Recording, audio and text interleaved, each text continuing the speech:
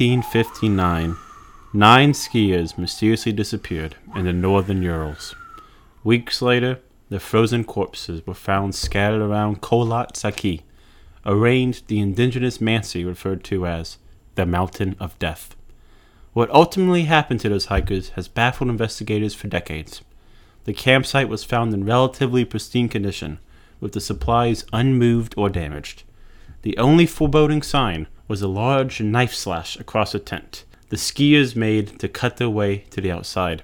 Startled, the group hurriedly abandoned their belongings, most without wearing any clothes, and ran into the cold. The remains were discovered more than a mile away in various stages of contortion. While 6 died of hypothermia, 3 died from being crushed by a force only described as greater than human.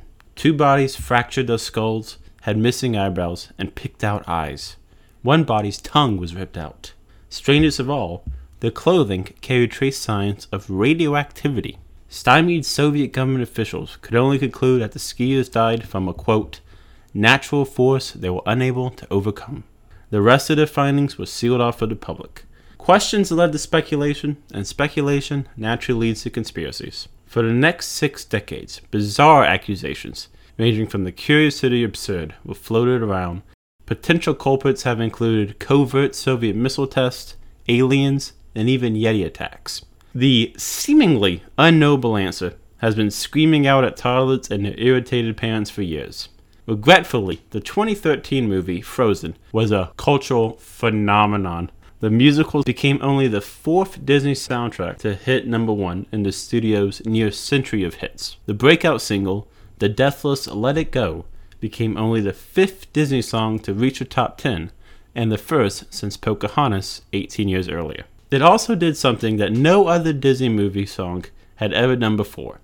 It helped solve a 63-year-old cold case. One day, Johann Gohm was zoning out during yet another of his kids' mindless rewatches. Gohm was taken by how fluid Elsa could move the snow with her powers. Inspired by Frozen's accurate depictions, Gohm visited the movie's animators. Gohm had long believed that the hikers died in an avalanche, despite searchers not seeing any signs of an avalanche at the pass. He could not prove his theory without recreating the elements of that night. By using the animators' codes, Gohm's simulation showed that a block of ice no bigger than an SUV could have triggered an avalanche while also keeping the remaining area undisturbed. With that discovery, all of the mysterious elements clicked into place. While the group was sleeping in the tent, downslope winds pushed a large chunk of snow onto their camp. To quickly escape danger, the victims fled in various states of undress. Disoriented, they staggered around the mountainside until they sadly succumbed to the cold. Scavenging animals fed off their exposed eyes and tongues. The curious radiation was thorium leak from upturned lanterns. Disney's fantastical story brought the crime back to reality. It was no Yeti or alien. The 9 trackers were simply caught up in the elements. The incident in Dietlov Pass has no supernatural mystery to hold on to. It's just a sad fate of people at the wrong time and the wrong place. Well, now they know. Let it go. Let it go, let it go. When I rise like the break of dawn. Let it go, let it go. Hi, this is Off Key. I'm Jeff Youngman. With me is the Robert Stack of Charleston Community Radio, Nate Youngman. This week we are going to solve some unsolved music-related mysteries. First up, Devil in Disguise. You're the devil in disguise. Oh, yes, you are. Devil in disguise. Elvis's untimely death in 1977 shocked a generation. More than a decade after his death, mourners still channeled their grief into pop hits. In 1989, the Bangles hit number 1 with Eternal Flame, a song inspired by watching a vigil at Elvis's gravesite. Is this burning eternal? A year later, Alana Miles repeated that chart peak with 1990's Black Velvet. Black velvet and that little boy smile. Black velvet, I saw southern style. Miles' only major hit somberly reflects on what is lost when a cultural giant dies with unfinished work. Other artists took up the challenge in his place. We talked about the failed career of one of those wannabes, Orion, in our second episode. Other musicians found greater success. Songs initially written to give to Elvis were reworked into smashes once Elvis was obviously no longer available to record them. These included the biggest hits of Jimmy Buffett, Wasting away again in Margaritaville. and the Pointer Sisters. 'Cause when we kiss, ooh, fire. The only reason Elvis had so many hits in his death was because he was a legend in life. The man responsible for that transformation, manager Colonel Tom Parker, was certainly pleased that his client was so fondly remembered. It's just a shame that he killed him. Don't be cruel to who heart is true.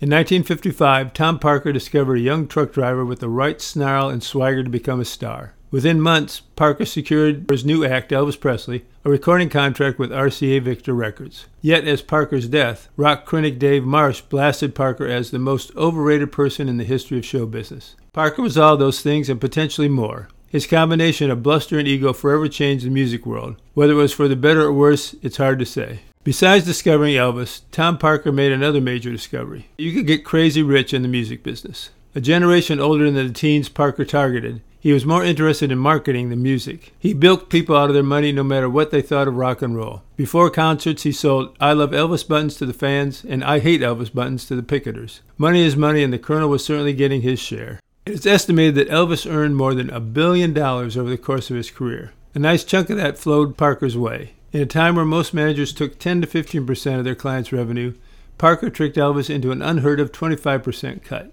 In 1960, Parker's fee rose to an incredible 50%. Parker's greed was cartoonishly evil, or at times just plain cartoonish. In 1974, Elvis was too busy touring to release any new music, so Parker decided to put out a live album. The problem with the plan was that RCA Victor Records owned the rights to all of the Elvis catalog. Releasing any music would require paying royalties, so he self-released an album through his own label. The only way Parker could do that was to distribute an album without any actual music on it. That's exactly what Parker did. 1974 is Having Fun with Elvis on Stage. It is incoherent gibberish of stammering stories, contextless jokes, and aimless humming like this. I'm the NBC Peacock. Hope you have a good time this afternoon. The con climbed all the way to number 9 on the country charts. Nothing captures the extent of Parker's greed than his response to Elvis's death. Upon hearing that a man he spent 20 years of his life with, his immediate reaction was, "How much money did I just lose?" Shameless. At Elvis's funeral, an event he attended dressed in Hawaiian shirt and baseball cap, by the way, Now that I like. he persuaded Elvis's father to sign over the rest of Presley's estate to him. In 1980, Tennessee prosecutors investigated Parker's management. He was stripped of his title of manager for overreaching his fiduciary responsibilities and unethical self-dealing. Duh. Who couldn't see that coming? Yeah. Strangely, for such a massive celebrity, little is known about the man who became Colonel Tom Parker. His name does not appear in any public records until he joined the Army as a private in World War I.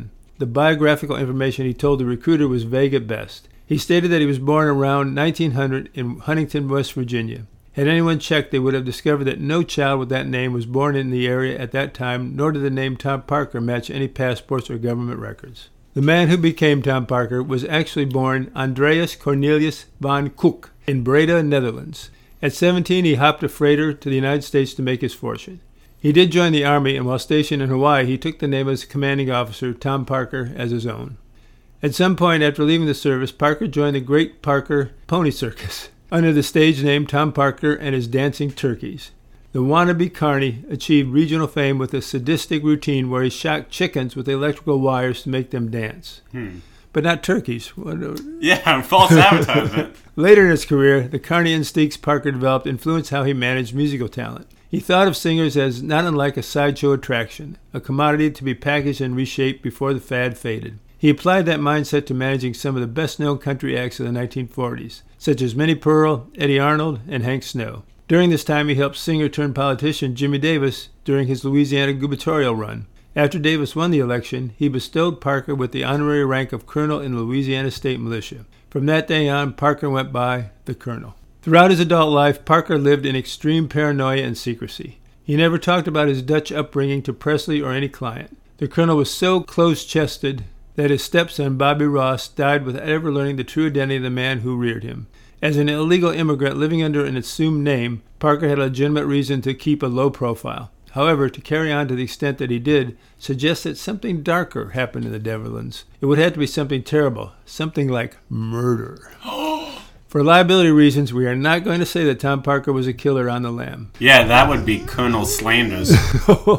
There just so happened to be an unsolved mystery in Parker's hometown right before he fled the country. In May of 1929, 23-year-old newlywed Anna van den Eden was beaten to death behind her husband's grocery store. Eyewitnesses spotted a well-dressed man in a yellow suit fleeing the scene in a hurry. As an aside, if you're going to murder somebody, wearing a yellow suit is probably not the best way to do it. Yeah, shout out to Curious George out there. Yeah. There's no way to know if the man who became Elvis's manager and Anna van den Eden's killer were one and the same, but Parker's profile certainly reads like a man with a guilty conscience. He was known in the community for always wearing fancy clothes, particularly his favorite color, yellow. The murder occurred only a few yards from where Parker's family home was. In his younger days, he was even paid to make deliveries for the Van den Eden's grocery store. Perhaps coincidentally, the day that Anna was killed, Parker sailed for the United States. He left without telling his family or friends where he was headed, without taking his identity papers, money, or clothing. After leaving Breda, the only communication Parker had with his family suggests he left for some reason. In a letter to his nephew, he wrote that he didn't want to foist his troubles off on them.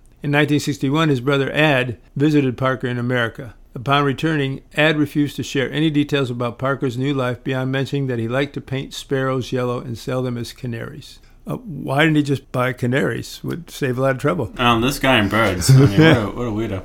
Perhaps the most damning evidence against Parker was an anonymous letter published in the Breda newspaper in 1980. The unsigned missive reads like a confession from someone with a personal knowledge of the parties involved. It ends with this shocking statement. At last, I want to say what was told to me 19 years ago about this Colonel Parker. My mother-in-law said to me, if anything comes to light about this Parker, tell them his name is Van Kook and that he murdered the wife of a greengrocer. Even with that letter, the case against Parker remains entirely circumstantial. Yet people close to Parker were convinced of his involvement. Lamar Fike, one of Elvis's closest friends, said that he doesn't think that there is any doubt he killed that woman. Parker's assistant, Byron Raphael, added that he had a terrible temper. He and I got into some violent fights. In those fits of rage, he was a very dangerous man, certainly capable of killing. Parker's alleged involvement in the wife of the greengrocer death goes a long way towards explaining the biggest mystery of Elvis's career. Despite being a global superstar, Presley only toured outside the United States 3 times, all in 1957 and all in Canada. During those 3 shows, Parker stayed behind in border cities like Seattle and Buffalo. After that, Parker consistently turned down offers for Presley to tour in Europe and Japan. The notoriously greedy man turned down an offer of $5 million for Elvis to perform in Saudi Arabia. The Saudis raised it to $10 million for just one concert, and Parker still refused. There had to be a good reason why the money-obsessed Parker would pass on such a lucrative opportunity. For the 20 years that Parker outlasted his greatest discovery, he lived with the allegations that he had destroyed him. Parker's constrictive contracts suffocated Elvis. His will to perform was dead, but Elvis had to keep on playing a grueling schedule to pay off Parker's enormous debts. Parker had gambled away he and his client's fortune at Las Vegas casinos. The only way to make back this money was by putting on a show. From 1969 to 1976, Elvis gave 837 performances in Las Vegas. The physical and mental strain drove him to abuse prescription drugs. Elvis's personal physician, Dr. George C. Nicopolis, provided him a daily dose of amphetamines and barbiturates. Between 1975 and 1971, the enabling doctor prescribed 19,000 doses of drugs for Elvis. In 1980, Nicopolis had his medical license suspended for over-prescribing medication. Unfortunately, the suspension came 3 years too late for Elvis. Colonel Tom Parker is an American original by way of the Netherlands. Had he been convicted or even questioned about the murder, he likely never would have had a chance to discover one of the most culturally significant persons of the 20th century. Some music historians doubt that Elvis could have ever broken nationally without Parker's guidance. Others think that Elvis was such a blazing comet of charisma that his success was inevitable. In all likelihood, neither man would have been as big in the field without the other. Like many hucksters before him, Parker realized that the promotion of a curiosity was just as important as the curiosity itself. While we should all be grateful Elvis and Parker got together, Elvis might have had his regrets. He died in 1997, still trying to cash in on an artist he worked to death 20 years earlier. Parker undeniably got away with murder. The only question is, how many lives? And I'm just a devil with love to spare. So viva Las Vegas, viva Las Vegas. You're listening to WOHM Charleston, 96.3 Ohm Radio. All right, Dad. That was a pretty convincing argument you had there. You know, if you're trying to keep a low profile, maybe not hang out with the most famous person on earth. That was a bad plan. Okay, now it's time for my act, but I will warn that this segment contains some brief graphic descriptions of violence against women. That out of the way, let's get funky with Act 2.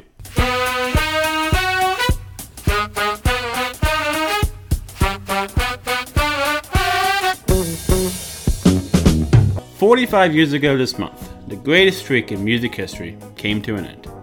Between 1972 and 1977, Stevie Wonder wrapped up a landmark creative run of 5 back-to-back brilliant albums.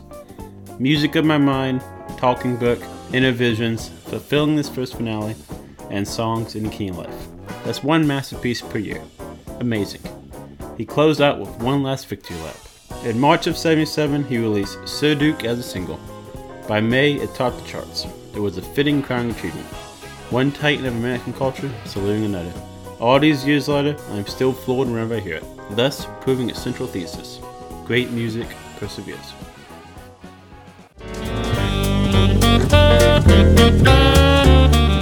45 years before Sir Duke was topping the charts, the titular figure was in the middle of a legendary run of his own. By 1932, Duke Ellington had already reshaped the course of jazz history. Behind his piano at the Cotton Club, he created a defining sound of the decade. That year, he released one of his best-known tracks, It Don't Mean a Thing. Just one more classic by the jazz giant.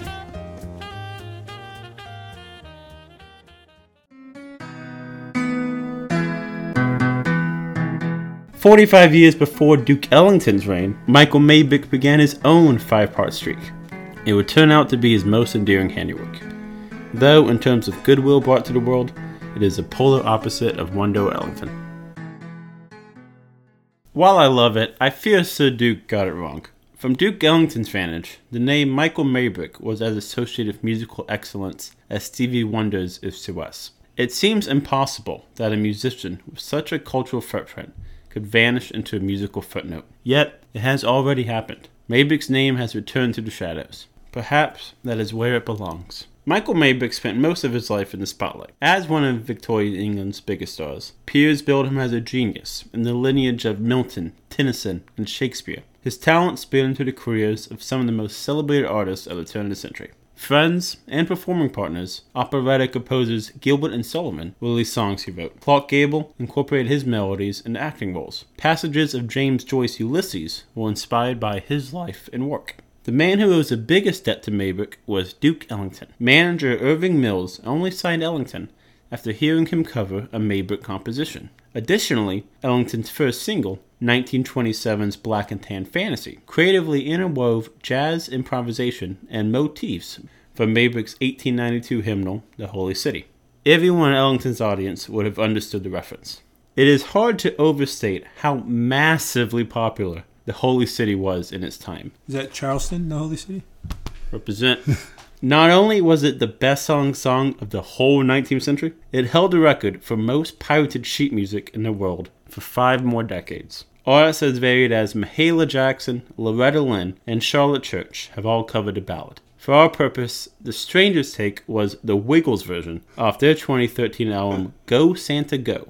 In light of Maybick's other activities, it's an interesting choice. I bet it is the only children's Christmas album to feature credits by England's most infamous serial killer. Jerusalem, Jerusalem, lift up your gates and sing, Hosanna in the highest, Hosanna to your King. From 1887 to the fall of 1888, an unidentified maniac terrorized London's Whitechapel district, brutally mutilating at least 5 women.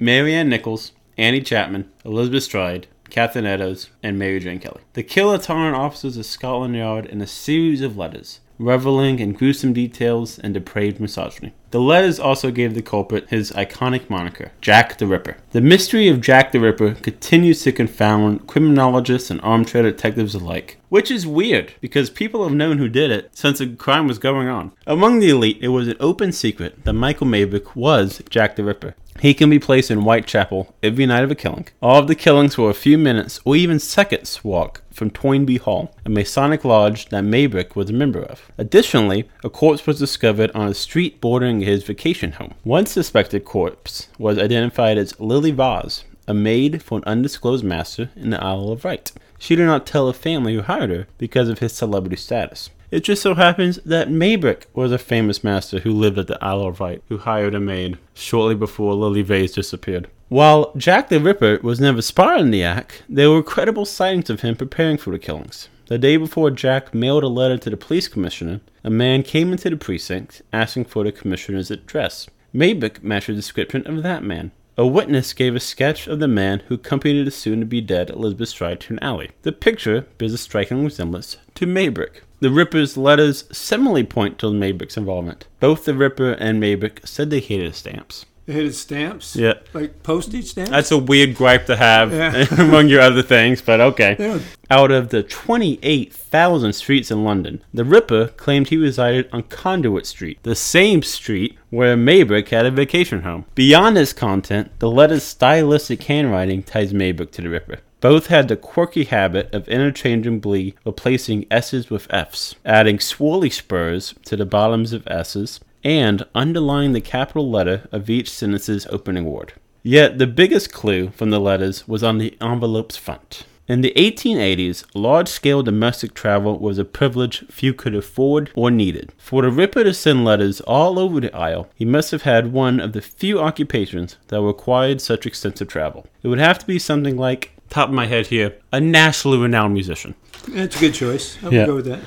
Amazingly, one musician's tour schedule always corresponded to locations where Jack mailed out his taunts. On October 8th, when Jack wrote for Birmingham, Maybrick was scheduled to play in Birmingham. On October 24th, when Jack wrote for Bromley, Maybrick was in Bromley. On November 8th, when Jack wrote from London, Maybrick was in London. And so forth, for stops in Glasgow, Liverpool, and London again. By the 1890s, the last few letters were coming out of Melbourne, an isolated community where Maybrick left for retirement.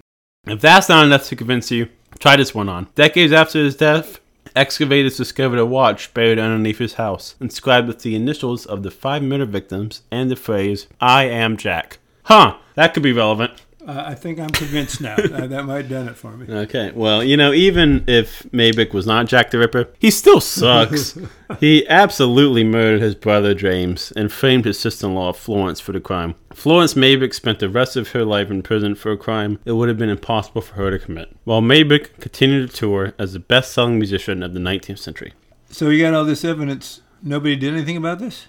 Well, yeah, you're right. The evidence against Maybrick is pretty stacked. And rather quickly, the police figured out who was responsible, which is precisely why they could not say who it was. What? Depending on who you ask, Freemasons are now either a beer-swinging social club or the maniacal cabal secretly orchestrating all of humanity. Quite the toss-up there. Could Could go go either either way. way. Yep. Back in the late Victorian era, the group had legitimate political sway. The London chief of police, court solicitors, and nearly all members of the royal family belonged to the organization. Maybrick himself was a high-ranking member of 6 Masonic lodges, including one attended by then Prince of Wales. Part of the initiation is vowing to the Masonic Code an allegiance to protect fellow brothers at all costs, including letting them get away with murder. Leveraging his celebrity status and Masonic membership, Maybrick took advantage of this allegiance.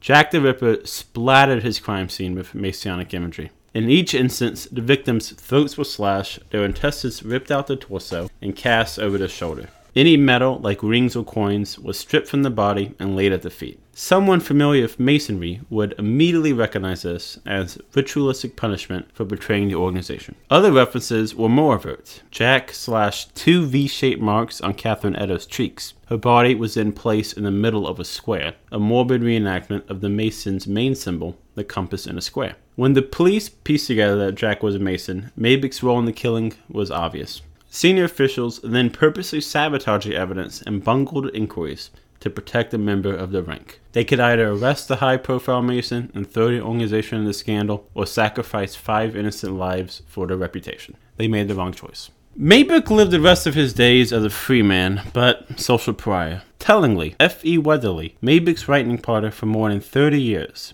and the co-creator of The Holy City, did not mention him once in his autobiography. That is as glaring an oversight as if Paul McCartney forgot about John Lennon, or if Sir Mix-a-Lot never shouted out Butts. While contemporaries refuse to speak his name, his identity still lingers. His role in helping discover Duke Ellington was both his most enduring and most tangential achievement.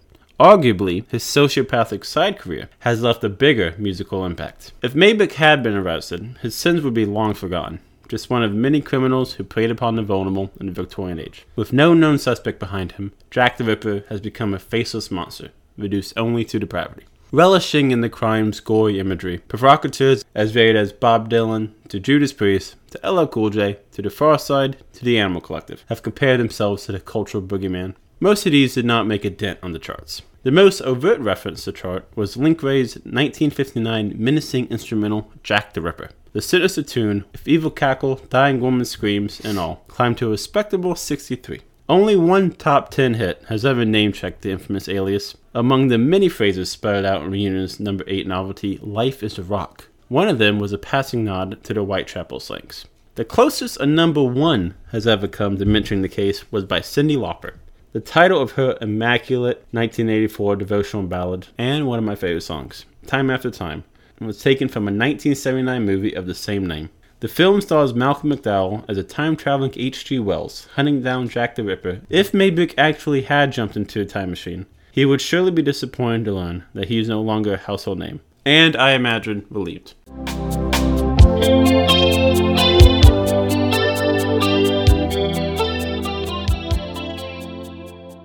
Okay, Nate, good story. It's a ripping yarn, yeah. Oh, wow.